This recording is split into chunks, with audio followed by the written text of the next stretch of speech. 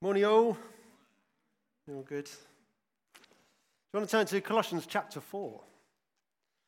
We're pausing our series, working our way through the book of Luke for this month. As has already been explained, March Prayer Month, 5th year running, where we are a prayerful people in many ways. We are a people who pray, and we pray a lot, and we're going to keep praying a lot. But every year we spend a month, 4 weeks, focusing on the subject of prayer, pressing deeper into prayer, which always proves to be more than just about those 4 weeks. It's about the subsequent 48 until the next one. God does something each time and helps us press deeper into a culture of prayer and seeking his face and being his people who are increasingly constantly full of prayer. What's going to happen over the next 4 weeks? On the Sundays, we're going to spend time in 2 verses in Colossians chapter 4. Shall I just read? Let's just read these verses, then you know what I'm talking about. Colossians chapter 4, verses 2 and 3. It's literally just 2 verses for the 4 Sundays. And this is Paul writing to the church in Colossae, and he says, verse 2, continue steadfastly in prayer, being watchful in it, with thanksgiving. And he continues, at the same time, pray also for us that God may open to us a door for the word to declare the mystery of Christ, on account of which I'm in prison, which is where he's writing from. And we've broken that down into 4 areas of prayer for the next 4 Sundays. Today, I'm going to preach about ceaselessness in a minute. It says, continue steadfastly in prayer. Elsewhere, I'll explain, he talks about praying without ceasing. Ceaselessness in prayer. Next Sunday, Andrew will be talking about the next bit, about being watchful in prayer, watchfulness. Andrew will be sharing that next week. And then Paul says, do it with thanksgiving. 2 weeks' time, David will be preaching on thankfulness in prayer. And then at the end of the month, 3 weeks' time from now, isn't it? I'll be preaching on verse 3. At the same time, pray also for us that God may open to us a door for the word outwardness in prayer, not just inwardness. In between, we're going to have extra Zooms for to pray. We connect now and again on a weekly basis over Zoom just to pray as part of our days. It's very convenient just to turn on Zoom to pray and then to get on with your day as well. You're not, I haven't got time to get to that person's house and make a coffee. We just get together on Zoom and we just get to the business of prayer. We do that already. We're going to do that more often. There's going to be Tuesday mornings, Thursday evenings, Friday lunchtimes to pray. It's all in the midweek updates. If you want more information and you haven't received those emails, please let me know. We're going to have fasting Fridays. Fasting is not a means of twisting God's arm. It's not a bargaining tool, but it is a means to drill deeper in prayer and to seek his face. It helps us focus. Fasting Fridays, and we're also going to have an in-person prayer meeting at the end of the month on the final Sundays where we're going to gather together to worship and to pray together at the Beacon Centre. Again, all those details are in the emails. If you want to know more, come and find me. Why are we doing this? Like I say, every time we've done this as a church, we have discovered more of God's purposes. We have discovered more of God's heart. More has happened as a result. We need to write a hallelujah list, don't we? Of, fruits of the prayers that we made, the breakthroughs over the years where God has come through because of it. But each time we've done it also, we have caught even more how vital prayer is to the Christian's everyday life. And it's literally something that we have carried through. Each year has made a difference to our culture of prayer here. Richard Foster is a theologian who wrote a book on prayer called Prayer. And he says the whole reason we pray is to be united into the vision and contemplation of him to whom we pray. In other words, prayer sweeps us up into a deeper walk with him as he works through us. And so, yes, prayer does change things.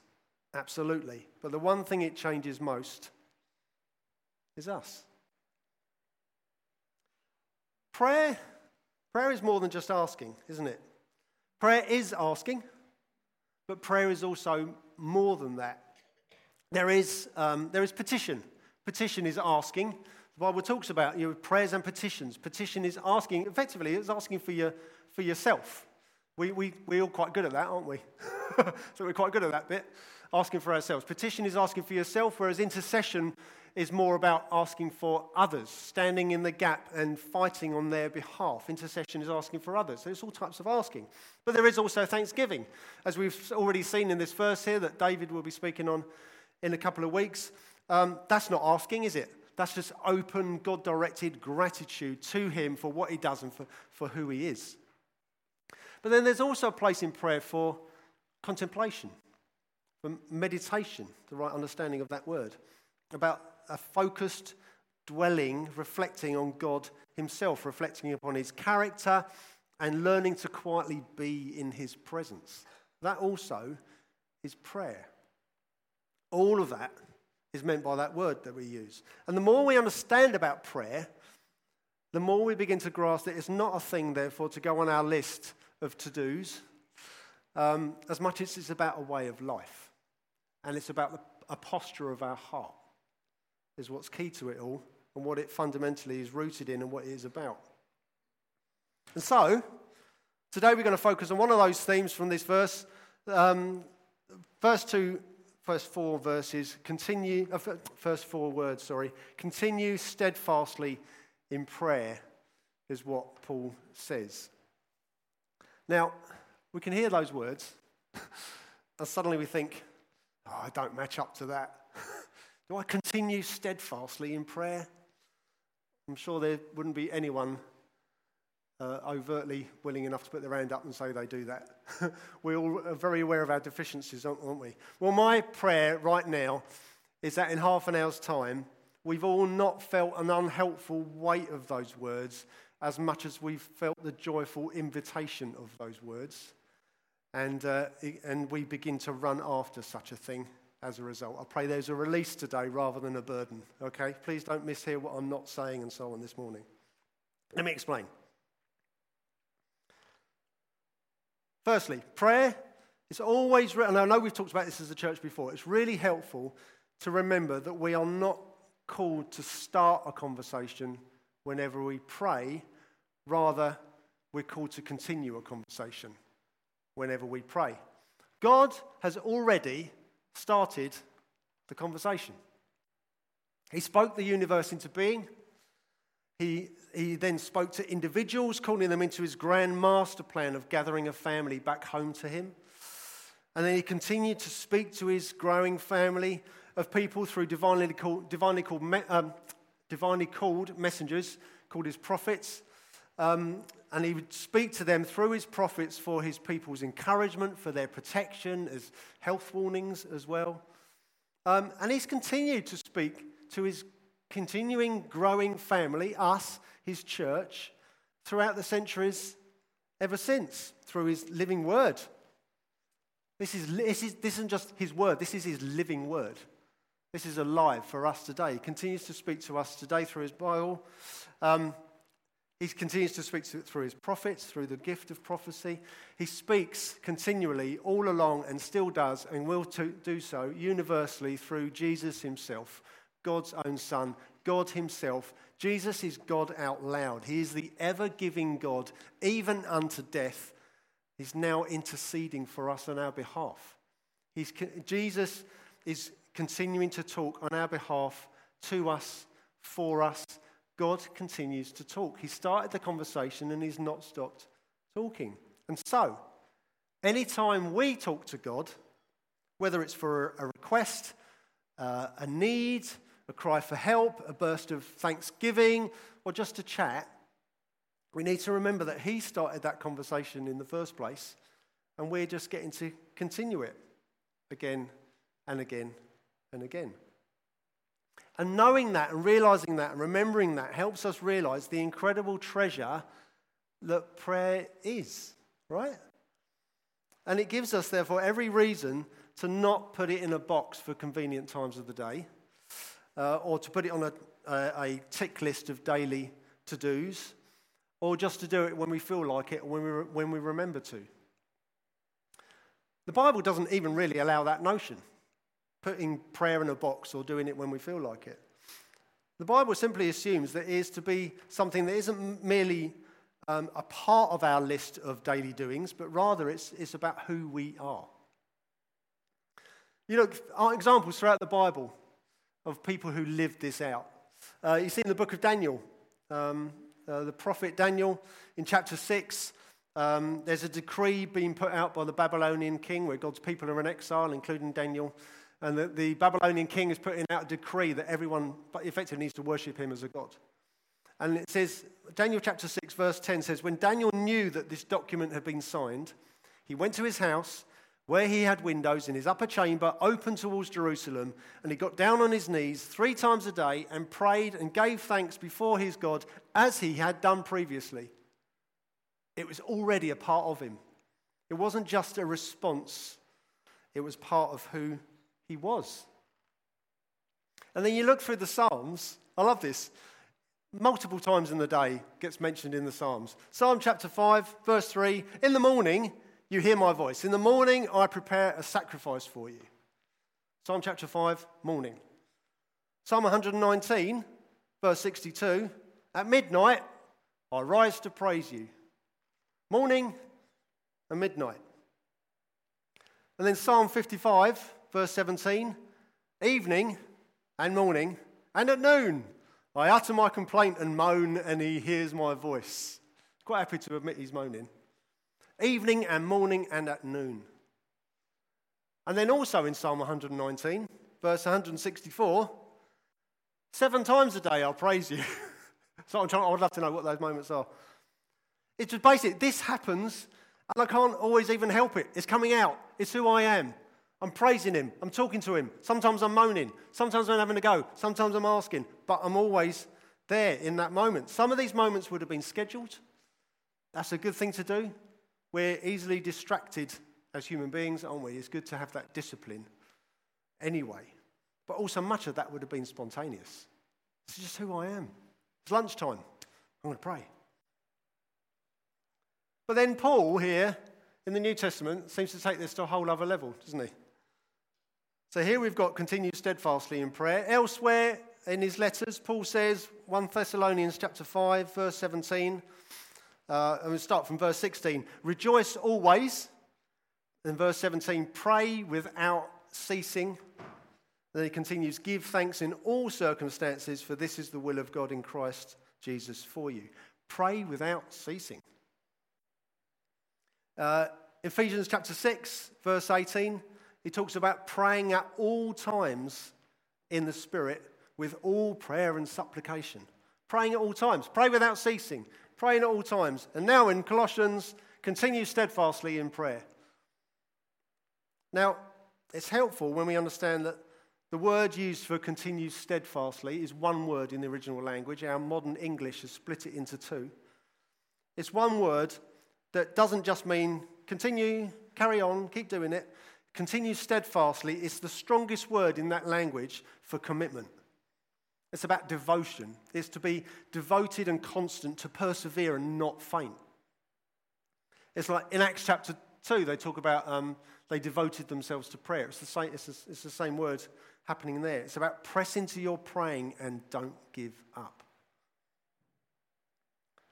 But what does that actually look like? Because that can sound really exhausting, can't it? Be honest. That's what it sounds like. So I've got so many other things to do. I can't do everything and that. Well, I mean, preparing for this sermon has taken me on a surprising journey. I've got to be honest, one I didn't quite expect it to take. But it's also one which I then realised God has been taking me on over recent weeks and months anyway. He's been preparing me for this sermon before I started preparing for the sermon. He's been taking me on a journey in prayer, and I've been trying to grow in it and trying to learn. And so you'll be relieved to discover, myself included, that prayer is not an exhaustive thing on top of everything. That's not quite what Paul is saying. The problem lies, when we hear those words, we're like, oh, really? The problem lies not in Paul asking too much of us fellow human beings. The problem lies in our perception of prayer. And so it's not what he's saying that's the problem, it's how we hear it that's the problem.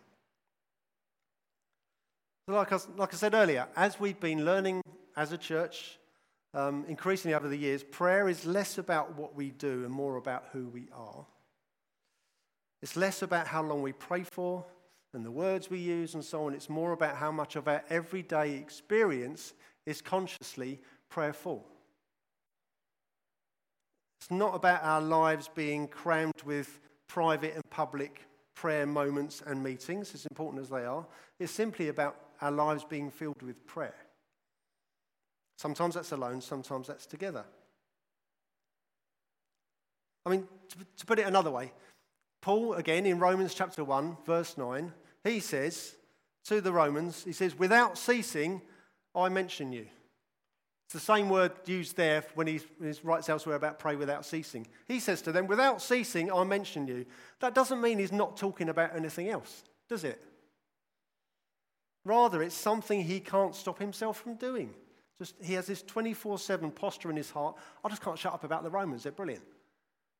Doesn't mean he doesn't talk about anything else. It's not about occasional scheduled moments, and it's not about non-stop jabbering. And so for us to pray without ceasing, to persevere steadfastly in prayer, is not just about occasional scheduled moments, therefore, but neither is it about non-stop jabbering. It's about a third way, about a 24/7 leaning in your heart in that direction, in your spirit. But then the next question, therefore, is, how can we help that grow? We all know how fickle we are, how easily distracted we are, how lazy sometimes we are. We know what we're like. We've got responsibilities, we've got busyness, and so on. What can we do to help grow and be continuing steadfastly in prayer? Well, Pete Gregg is a church leader. He lives over in Surrey.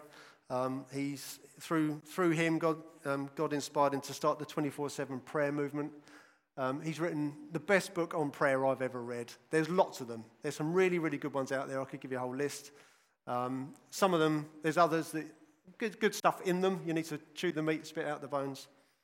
Pete Gregg's How to Pray is the best book I've read on the subject. If you haven't read it, it breaks it down to like, I could do that.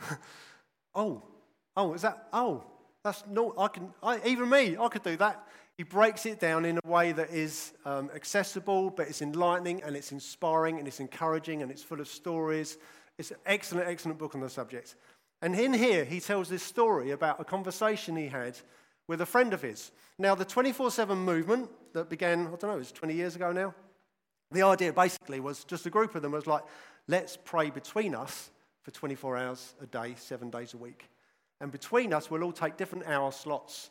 But between us, all the time is covered by prayer. And it's become an international movement. They're now planting churches and all sorts of things. God's doing amazing stuff. They're great. But just after the 24/7 prayer movement has started, and Pete himself had signed up to an hour a day, he was trying to work out what to do with that hour slot. How do I do this well? Well, while he was trying to work this out, and it all just started happening, he had pizza. He went out for lunch with a friend of his who's a priest. And this friend of his, while they were eating, he suggested that the hour slot that Pete had allocated each day to focus on prayer should be less about doing and more about being.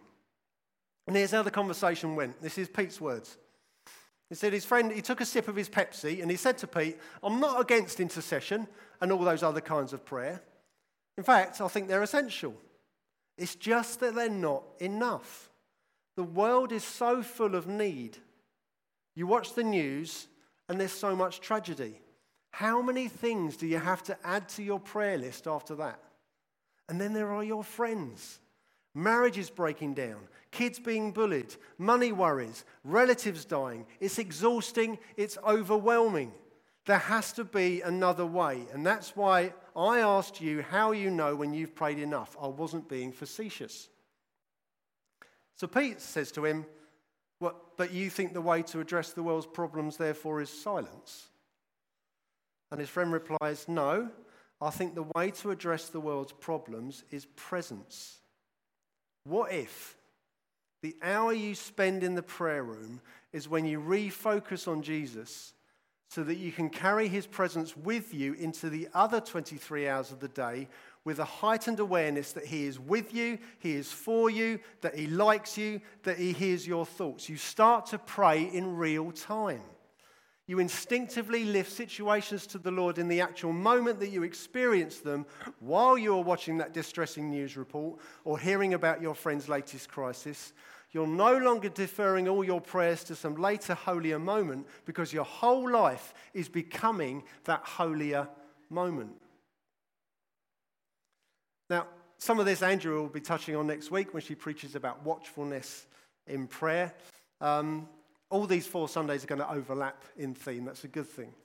But we just need to see how prayer is not really something to turn on and off, but it's just there as a part of who we are. It's us who have made it otherwise, right? So, I'm not saying you need to meditate for an hour. And please don't listen to the numbers. How many minutes? Don't listen to the numbers as much as the heart of this. In order for us to grow in prayer to an unceasing degree, this is somewhat less about what we can do and more about who we can become with Holy Spirit's help. It's not so much about adding more prayer into our day as adding more presence. Acknowledging and delighting in the Lord, which makes the rest of our day prayerful and our prayer lives unceasing. Therein lies the difference. I mean, think about it. If I were to pop in and see my wife Jenny for 5 minutes a day, or a bit, I could be a really good husband, twice a day, 5 minutes either end of the day, do it twice a day. Or I could be a really committed husband and do it for a whole half hour. That's not actually me practicing my presence as a husband, is it? That's slotting my relationship with her into a little box. Well, of course, we all need to prioritise time with our spouses or our best friends and so on but life and other commitments do take us away. That's the reality of human-to-human interaction. But when our Father in heaven is permanently available 24/7, then he is one who comes with us to work. And he is one who is in the car with us or on the train on our commute. And he is one who hangs out with us on our break times. He is the one who joins in when we go to the soft play centre. He loves to come shopping with us. He loves to join us at the dinner table. He loves to watch over us when we sleep. There is never a restriction on the quantity or quality of time that we get to have with him. It's non-stop. And so the idea of praying without ceasing, continuing steadfastly in prayer, is not actually what can otherwise sound exhausting and intimidating when we see it this way instead. Rather, it's an invitation into a whole other way of life that we can be otherwise missing out on. My friend Tim, he goes to our church up in Cambridge, and he's living this out loud. Just in the way whenever I see him, we're just having a chat. It's a normal chat about life and catching up and all that. But straight away, he just segues into prayer in an instant. You don't even realise you're doing it necessarily. We're just talking about my daughter Amy, and she's at university, she's trying to work out which part of the course to do next and blah, blah, blah, but her health is kind of getting in the way. And just goes, Lord, I just pray that you'll just break through and give her release and give her wisdom to know what to do next. And they're just like healing to her body right now. In Jesus' name, amen. Anyway, how's Jenny? And it's just like, it's happened. God's here. And he just does this so naturally. It's not weird. It's not clunky. It's just, he's acknowledging that God's here. Let's involve him in the conversation. The thing about what Tim is doing is his private walk with Jesus is that he is ever aware of God's presence at any given moment. And so he's ever aware of God's involvement in the most mundane of moments too. And so prayer just happens. He's praying more because he's being more. Pete Greig, again, there's going to be a bit more Pete Greig later on as well. He says, it's not just by saying a lot of prayers, but by becoming those prayers 24 hours a day, not just by interceding occasionally for God's kingdom to come out there somewhere on earth as it is in heaven, but by becoming the very patch of earth on which it touches down. It's very inspiring, isn't it? It's all well and good. But how can we find this place of contemplative being that fully transforms us into these live links to heaven, if you like? Part of it comes in recognizing that God wants to spend time with us even more than we ever want to spend time with him. He's eager for this. Hear his heartbeat for this. And it's also in recognizing we're the ones who press the mute button on our end. He's always available and he's always talking. And he always wants to. But I do know that some of us find this harder than others. It varies. I've been learning this in increasing measure, and believe me, it really works. I've always thought about contemplative prayer. I thought, well, it's really for those people who are good at that. But it ain't for me. I'm not wired that way. I've actually used that as an excuse.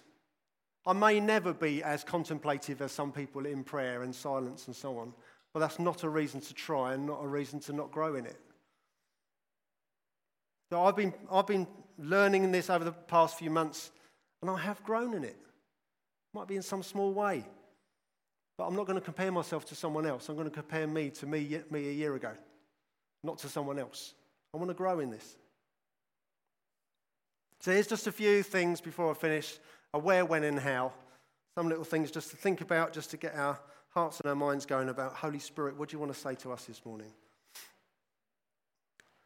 Where is quite important. Jesus in Matthew chapter 6, when he's asked about how to teach us how to pray, he talks about going into your room and shutting the door, doesn't he? For some of us, that would be a good thing, going into a room and shutting the door.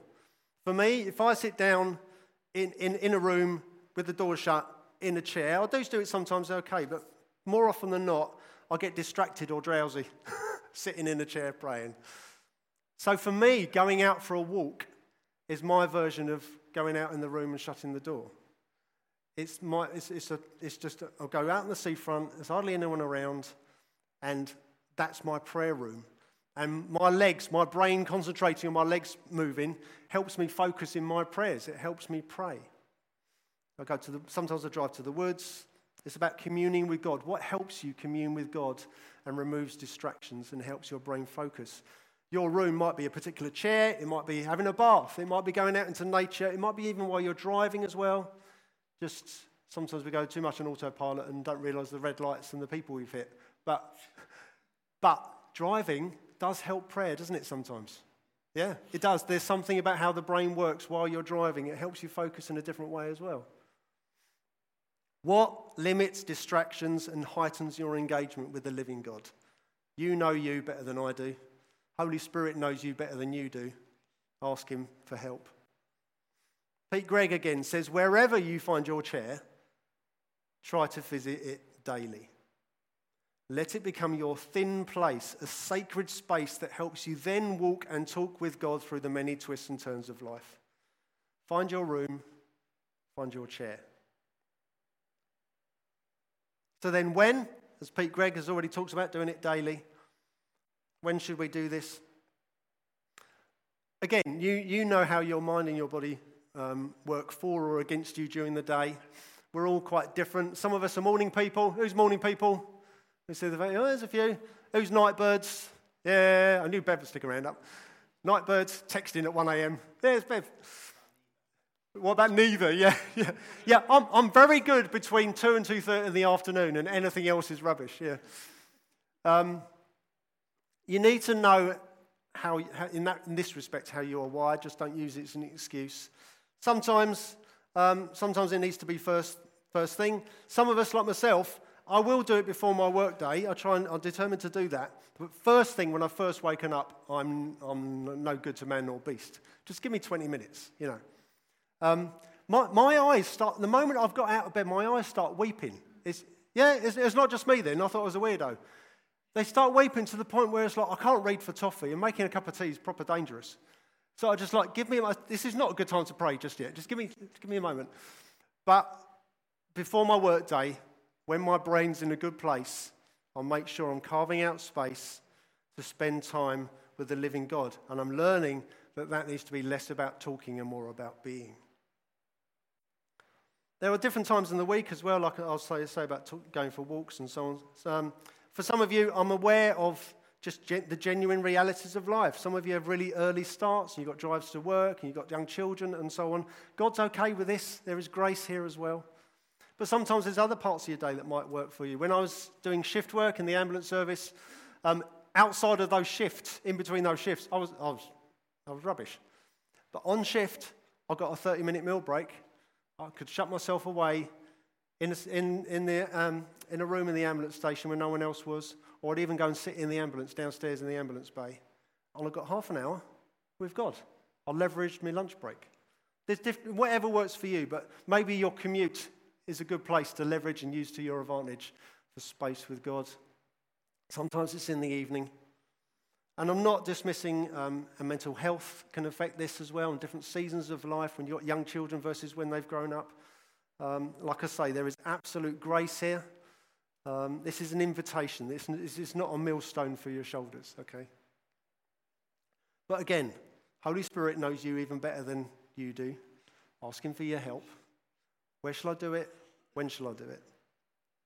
And then a little bit on how. It's interesting. Luke chapter 6, verse 12, it says that Jesus prayed all night. What does that word prayed even mean there?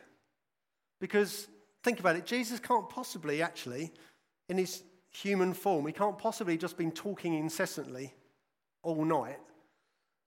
It definitely wasn't 8 hours of just asking, was it? He would surely have spent much of that time in silence and worshipping and meditating and reflecting and listening and simply enjoying the Father's love, as well as asking. So you just got to know what might help you do that. For me, I've got a few little things. I've got a prayer playlist on my music app on my phone. It's a bunch of classical music and certain movie soundtracks. It's just a certain type of instrumental music. For me, I don't have worship music on that playlist because I know I just end up singing, and there's a place for that, but I know I'll just end up just doing that and then my time's up, rather than communing and reflecting and actually practicing the value of silence as well. So a bit of instrumental music in the background while I'm going for a walk just helps me. I'm not listening to the music. It becomes a white noise that helps me reflect and spend time with my Father. I've got a thing called a prayer wheel. It's just a little chart with 5-minute slots, 12 5-minute slots, reflecting on different aspects of God's character. And there are slots within that space to ask him for things, but a lot of it is reflection on a particular verse and so on, and just spending time with God in that area of life and so on. I can send it to you. It's really helpful. It's a good way to spend an hour. It's really valuable and really fruitful as well. And there's also a thing called a Lectio Divina, which is a means of how to process a passage prayerfully, passage of Scripture. You spend a bit of time in silence, and then you read Scripture and see what leaps out to you and ask Holy Spirit to help that, and then you ponder on it, and then you prayerfully work that through. There's a way of doing it that's just really helpful. It's more than just, oh, I've read that Scripture. Dear God, can I have this today? Thank you, amen. Done my devotions. It just helps you just slow your heart down a little bit. Again, I can show you that if you come and find me. There's little things like that also help you. I'm aware of time, I need to finish, but this all does have a mutual effect on our emotions and our mood swings as well, because just think about this. It's easy to worship, song-wise, when we're together on a Sunday with musicians to lead us than it is alone, generally, isn't it? And in the same way, it's generally a lot easier to pray with others than when alone. Hearing each other pray and amening alongside one another, it gives a tremendous boost to our faith and to our vision, and there's a massive place for that. But Jesus does explicitly talk about not relying on others for the richness of our own prayer life. He talks about on your own, go in the room, shut the door.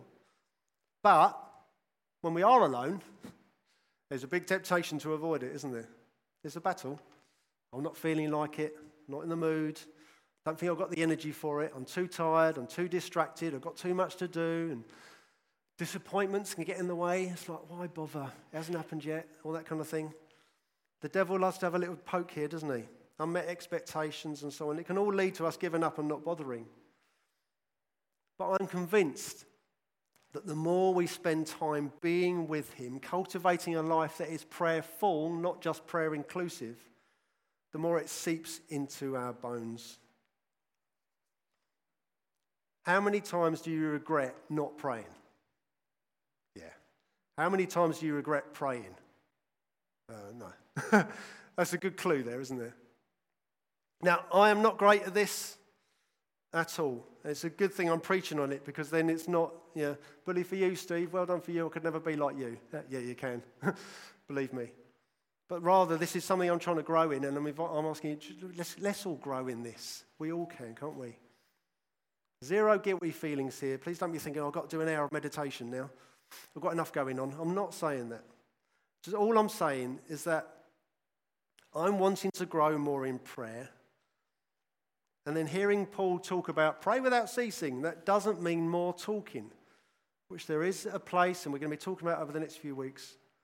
It's about coming from a place of being, cultivated by slowing our hearts down, making room for practicing his presence and actually practicing our presence. We're the ones who press the mute button, remember? In order that the rest of our days are more prayerful.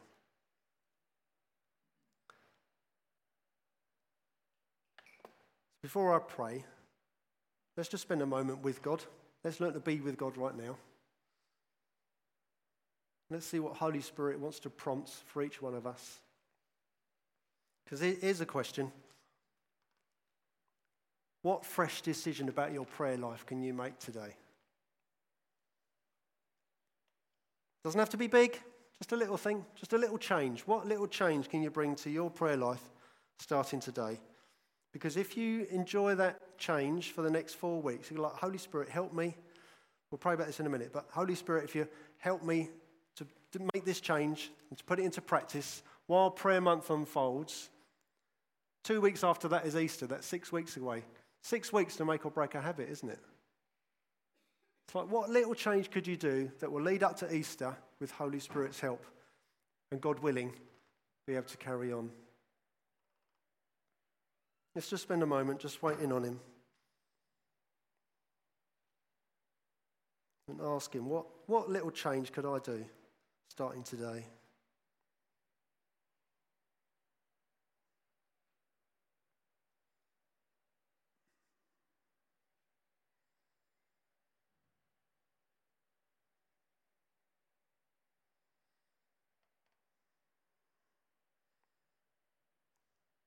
Holy Spirit, you're planting ideas in our heads of little things we can do. We want to spend more time with you. Help us to put these into action, we pray.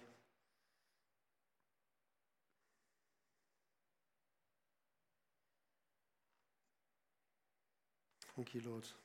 Continuing steadfastly in prayer, persevering, mining for the gold, if you like, is an invitation. It's not a burden. It's an opportunity for discovery that maybe more prayer isn't always about more talking. Jesus is inviting us into a deeper and richer walk with him. Lives that are infused with prayer rather than peppered with it. So Lord, help us just to stay in this place for a bit longer.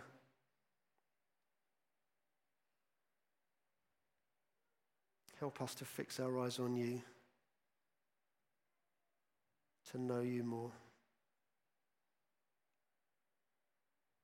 Holy Spirit, come.